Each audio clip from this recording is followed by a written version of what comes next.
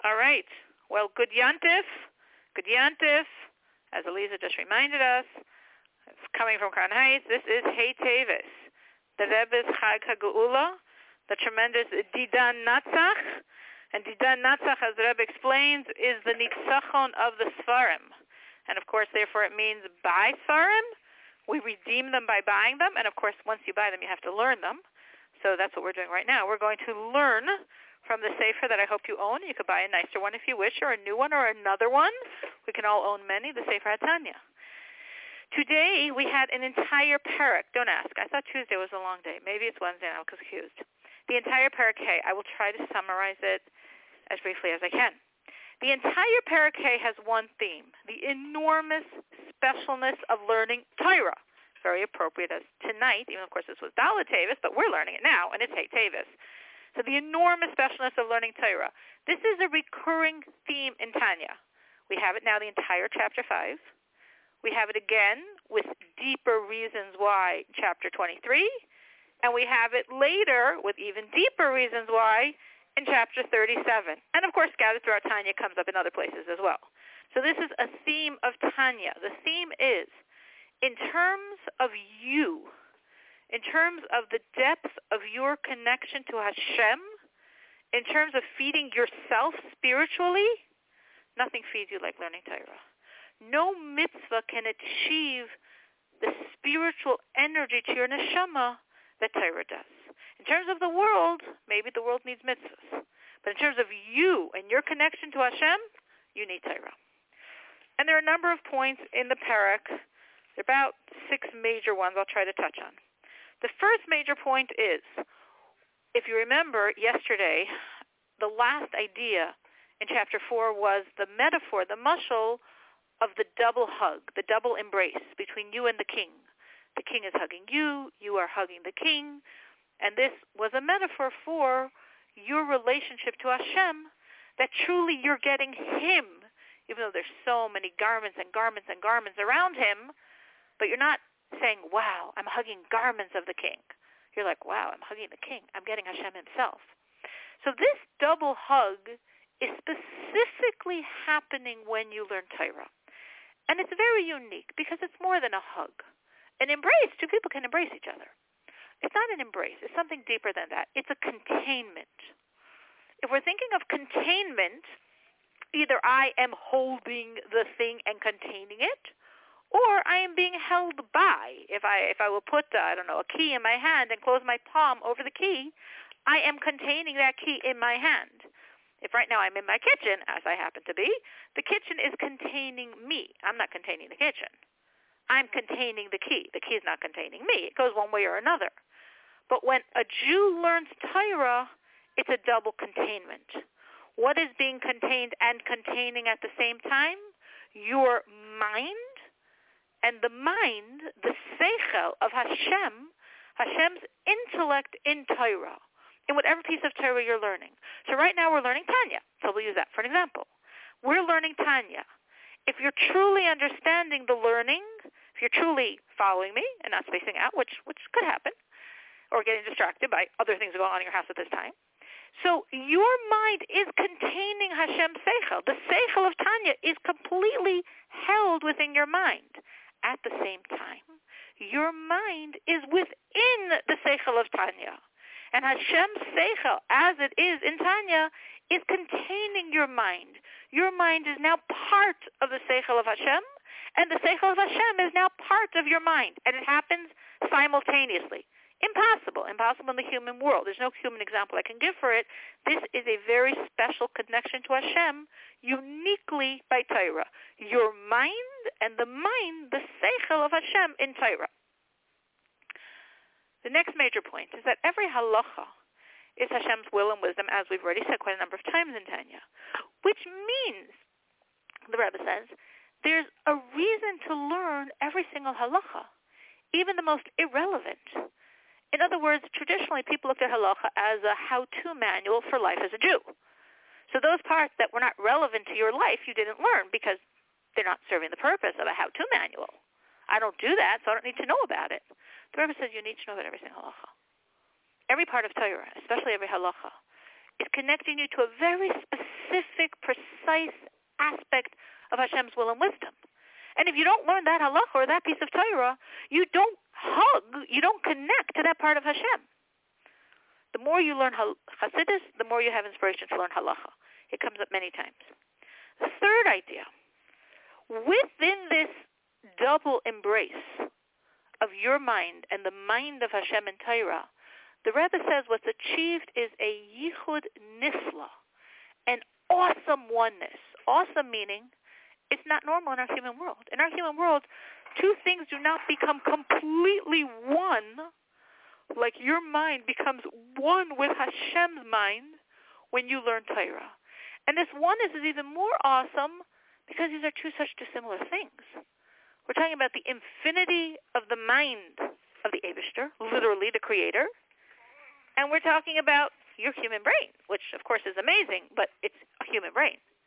And there's a yichud nifla, absolute oneness between your human mind and the mind of Hashem, the seichel of Hashem, which is achieved when you learn Torah. The next idea, the fourth idea, that the Rebbe explains, is the enormous advantage Torah has over any other mitzvah. And what's the advantage? And this is probably the main concept in this parak, or the second main. The embrace and the double hug and the containment is also something developed a lot. But the second major theme of this parak is by Torah, uniquely, only by Torah, the godly energy that's drawn down penetrates your neshama and feeds it. Just as, if you can imagine, you're taking food, it comes inside of you, and then, of course, is broken down by your body and feeds you. So the godly energy penetrates your neshama and gives it chayas, gives it energy, feeds it. No mitzvah does this. In every other mitzvah, as we actually learned last chapter, the godly light surrounds the neshama. We said last chapter, it surrounds. A surrounding is to protect. So every mitzvah brings down energy that protects my neshama, which is very valuable. But Torah does something even more valuable. Torah feeds my neshama. It is the only food your neshama ever gets is when you learn Torah.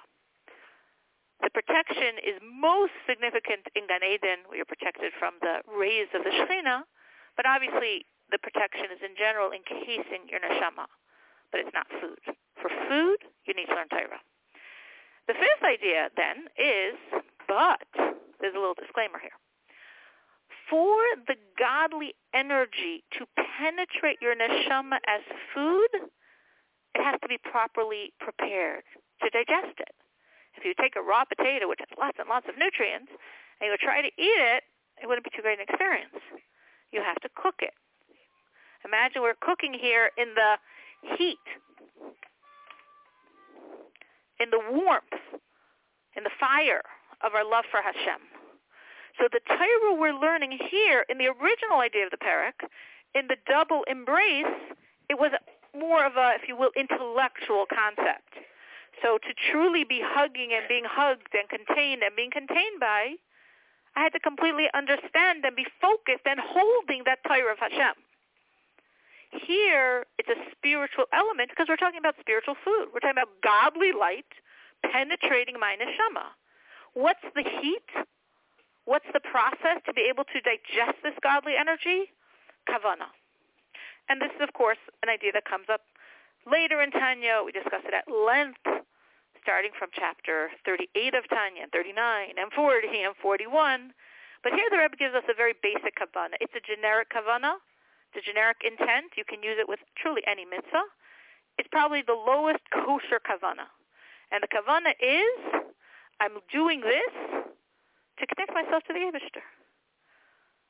You could say, I'm keeping Shabbos to connect to the Eibishter. I'm keeping kosher to connect to the Eibishter. I'm not saying Lashon Hara to connect to the Eibishter. And here we're saying, I'm learning Torah to connect to the Eibishter. Beautiful. You have now spiritualized the Torah you're learning. It's not just an academic, intellectual exercise. It's something of spirit. It's something about my relationship to Hashem. Well, now there's kavanah, and now the godly energy can be digested, nurture, and feed your soul. Why am I saying it's the lowest kavanah? Because it's very self-centered. I'm doing this because I want to gain and I want to have a relationship with Hashem. Halavai, we should be self-centered in godliness. That's great too. Higher kavanos are more selfless. But this is completely acceptable, works, and allows the Torah you learn to be digested by your neshama. If you have absolutely no kavana, I guess the simplest metaphor to think of when I'm talking to my alumni is if you're sitting in class and the only reason in your head you're learning this is because you have a test that you have to pass, then you're learning all this Torah, but your neshama can't digest the energy because there's no lishma, there's no fires here. So hopefully when you learned, you were inspired. The last idea of the parak, very briefly, is a person who's coming with tainus, the skeptic of Tanya, is saying, wait a minute. If Torah brings down a godly energy that feeds your neshama because it penetrates, and the energy drawn down by a mitzvah can't feed your neshama because the energy can't penetrate, that means the energy of mitzvahs is greater than the energy of Torah. Because the godly light of mitzvahs is so powerful, it can't get into your neshama. But the godly light of Torah is weaker. It gets into your neshama. So actually, what you're saying, Alter Rebbe, means Torah is not as valuable as a mitzvah. The Alter Rebbe responds to that by saying, no, actually Torah does both. When you learn Torah, godly light comes down and feeds and penetrates your neshama. An additional godly light comes down and surrounds your neshama as every mitzvah, because Torah is also a mitzvah. So now the skeptic tries again, and he says, well, if Torah has one godly light that does two things, it must be that it's a weaker thing. If you only write, you must be a better writer than if you write and draw, because now your energies and talents are diffused. The Alter Rebbe says not at all. Actually, of course, we're not arguing on the pneumius, inner light that penetrates the neshama, because that mitzvahs don't do. But if we're focusing on the surrounding, encompassing garment element of the godly energy, the light drawn down by Torah that surrounds your neshama, if as you're learning the Torah, you speak the words, which halachah l'maaseh you're supposed to, it creates such a strong surrounding light, far more strong, it's called a makif harachok, far more strong than the surrounding light drawn down by a regular mitzvah. And that, very briefly, is an entire chapter. Any questions? You can unmute yourself, *6.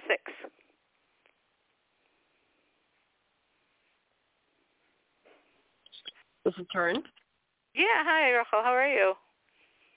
Baruch Hashem, thank you for the class. What about doing chitas, preparing for a class? Would that be considered to be... In terms of lishma or in terms of are you learning? in terms of the kavanah, would that be considered to be for neutral? Well, the Alter Rebbe would tell you that when you're doing chitas, you do have a level of lishma. And the Alter Rebbe's reason would be as follows. Why are you doing chitas? I'm tired, I'm exhausted, I have no clue. True. But at a certain point in your life, maybe when you were 14 or maybe when you were 25, or maybe yesterday, you made a decision to do chitas. And the decision was for a godly reason. It wasn't because someone outside is forcing you, coercing you, or paying you. You made a decision to connect to the Eibishter, to connect to the Rebbe, to connect to both through chitas. So therefore, even if now consciously you have nothing in your head, you still are inside having a level of lishma, because otherwise you wouldn't be doing it in the first place. The catch with chitas, which you wouldn't have this problem when you're preparing for your class, the catch with chitas is for the benefit of learning to happen, you have to be learning. Meaning sometimes people, as I would call it, daven their chitas. They're saying the words and their mind is completely not there. Well, then you're not really learning.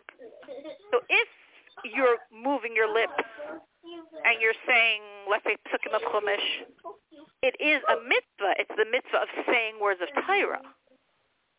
If you're moving your lips and saying Tehillim, it's the mitzvah of saying words of Torah. If you're moving your lips and saying Tanya, you don't understand a thing, you don't even have that. You still have, obviously, the spiritual benefit of hiskashrus to the Rebbe and the Rebbe Rayatz and all the spiritual protection of chitas. But in terms of technically the mitzvah of learning Torah, you do have to have your mind invested. You have to be following those psukim, following those Rashis, following that Tanya to be learning Torah. But if you are, but you weren't feeling very spiritual at the moment, you still have inside of you a spiritual core that you're not feeling now, but is what's getting you to do this. It's not the best, it's not the highest, but it still is Lishma. Very interesting. Thank you. Sure. Now, about preparing your class, then again, you've got to go back to why do I teach? So I imagine most of us teach because we care about the Eibishter, we love the Eibishter, and we want his children to love him, and that's why we teach. And therefore, again, even if right now you're not thinking about your love for the Eibishter, you're not thinking about all the high reasons why you entered Chinuch 20 years ago, you're just like pushing yourself to prepare this. Definitely your mind's involved. You have no shaila because otherwise you can't prepare if you're not understanding it. But your lishma, again, is there on a core level because otherwise why would you be in chinuch? But let's say a person living in a different planet than I know of is in chinuch because of all the great lucrative benefits for chinuch. They love the money, they love the kavod, they love the summer off. You know, Hashem was never in their cheshbon of why they teach.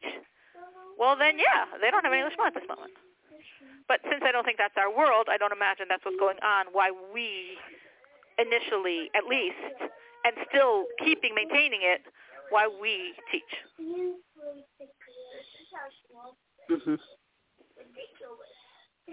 What if you're thinking, I want this to be a great class for me? Even if you are thinking, I want this to be a great class for me, I want to be stroked by my ego, I want to feel like I taught this Rashi so amazingly. I'm saying your essence, reason for teaching is because you love Hashem and you want to educate his daughters to love him. You love Hashem and you want his daughters to love Torah. You want his daughters to be excited about Torah. That's why you're teaching, I imagine. So if that's why you're teaching, even if right now you might have other thoughts going on, but that doesn't take away this being your essence, inner reason. Dover is saying this is great. It would be better if I felt it. Of course it would be better if you felt it. It would be better if I had no ulterior motives, and it was only as I'm preparing, I'm thinking I'm so excited, and now Hashem's daughters will realize it's so exciting to learn his Torah, and I have his will and wisdom. I have his diary right now in front of me. Yeah, it would be better. But if at this moment you're not remembering all of the inner reasons that motivate you, they still are the inner reasons that motivate you. They still are there. And therefore, they still are helping your soul digest this godly energy and allowing it to feed your neshama. But if someone truly, it's hard for me to envision, but if someone truly is in chinuch, not for Hashem, it's convenient, it's the only job they can do, they don't have a degree, whatever. If someone truly can somehow be dedicated to chinuch and not be thinking about Hashem at all, then yeah. If they're learning and preparing all this Torah and Hashem is completely, not only not on their conscious level, it's not on their inner guts of why they teach, then the godliness wouldn't be digested. It would still be godliness. It's still wonderful. Torah is still important. But the primary benefit of Torah is to feed your neshama, and that wouldn't be happening. Well, thanks. Sure. Anyone else? I did race through a parak in more than 5 minutes, but it was an entire parak. Anyone else? Star 6 to unmute yourself. Okay. Well, a lot of food for thought and a lot of motivation to learn Torah and appreciate the tremendous gift we have that we can connect to Hashem, and especially when we learn Hasidus. And we're literally getting this essence aspect of Hashem, and that's what's feeding our neshama. Good night and good yantif. Yes. Oh, can I ask one more question? Sure. Okay. You spoke about learning Torah and specifically about learning all the aspects of Torah. Shani Payson Edelman. Hi, Shani. Okay. Okay. So you said to learn all the aspects of Torah, even the halachos that don't apply to you. So I want to know how that applies to women, as women are not obligated in learning Torah, and even if they are obligated, it's specifically only in the halachos that apply to them. Right. So it's a great question. There's a few answers to that. Let me just repeat the question because it's such a good question. I don't know if everyone followed it. Basically, Shani's saying if on a spiritual level we're supposed to learn all Torah, how does this work? And she said for women. I would imagine for men too, but specifically for women, when our mitzvah to learn Torah is the halachos we need to know. This is, again, there's two levels of answer, but I'm going to first go to what I think is more the core answer. This is exactly the point that I was trying to make here. You are not learning this Torah to fulfill your mitzvah of needing to know. Because if you follow that perspective, a man would not learn, all the laws of Tam and Tara. I have no mitzvah to need to know those laws. They're not relevant to my life. So why would I learn them? So the Alter Rebbe is saying, true. But guess what? There's a special level of Hashem, a special aspect of Hashem that's only found in all of those nuances that are so complicated to us, because if you don't do it, it just seems like I guess Yiddishkeit would seem to someone outside of Yiddishkeit. It just seems mind-bogglingly complex and impossible to hold in your head. But each time you learn such a halacha, you're connecting to Hashem's will and wisdom, to that will and wisdom in that halacha, and then to that will and wisdom in that halacha. So from that perspective, a woman today and a man today is in the same boat. It's just our boat might seem more narrow, and therefore there's more laws that we have to say, why am I doing this? This is not relevant to my life. True. But I want Hashem, and I want to get him in every aspect. The Alter Rebbe actually paskins that every neshama has to keep coming down into this world until it learns or fulfills every single mitzvah of Torah. The Alter Rebbe says you have to learn all of Torah, but Hashem graciously doesn't assume you might do it in one lifetime, but over all of your lifetimes, you have to learn all of Torah. Now, is it possible you were a man in a previous lifetime? Completely possible. Completely plausible. Because this is the end of the road. So this is the end of the road for all of our neshamas. All of our neshamas have been here before, and if we are women, and therefore, even though now I'm inspired to learn all of halachas, but as the Rebbe says, halavai, every man should just learn everything a woman needs to know. So I'm inspired, I want to learn all of halacha, but I'd like to start with the ones that are practical, achieve both goals. So till I finish learning all of Hilchos Shabbos, and all of Hilchos Kashrus, and all of Hilchos Sneas, and all of Taras Mishpacha, and then all of Shemitah, and all of Tzedakah, and all of Ben Adam L'Chavero, by the time I finish all that, it's I don't know where I'll be.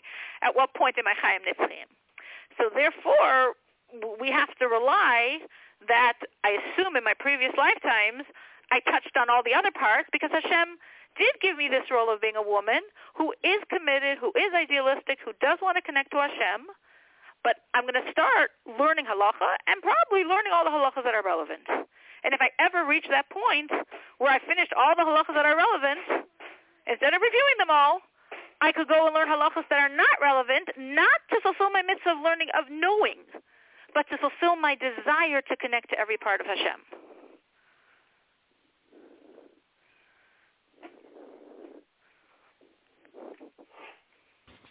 Okay, thank you.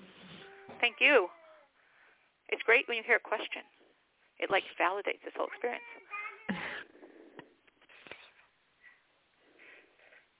Anyone else? *6 to unmute yourself.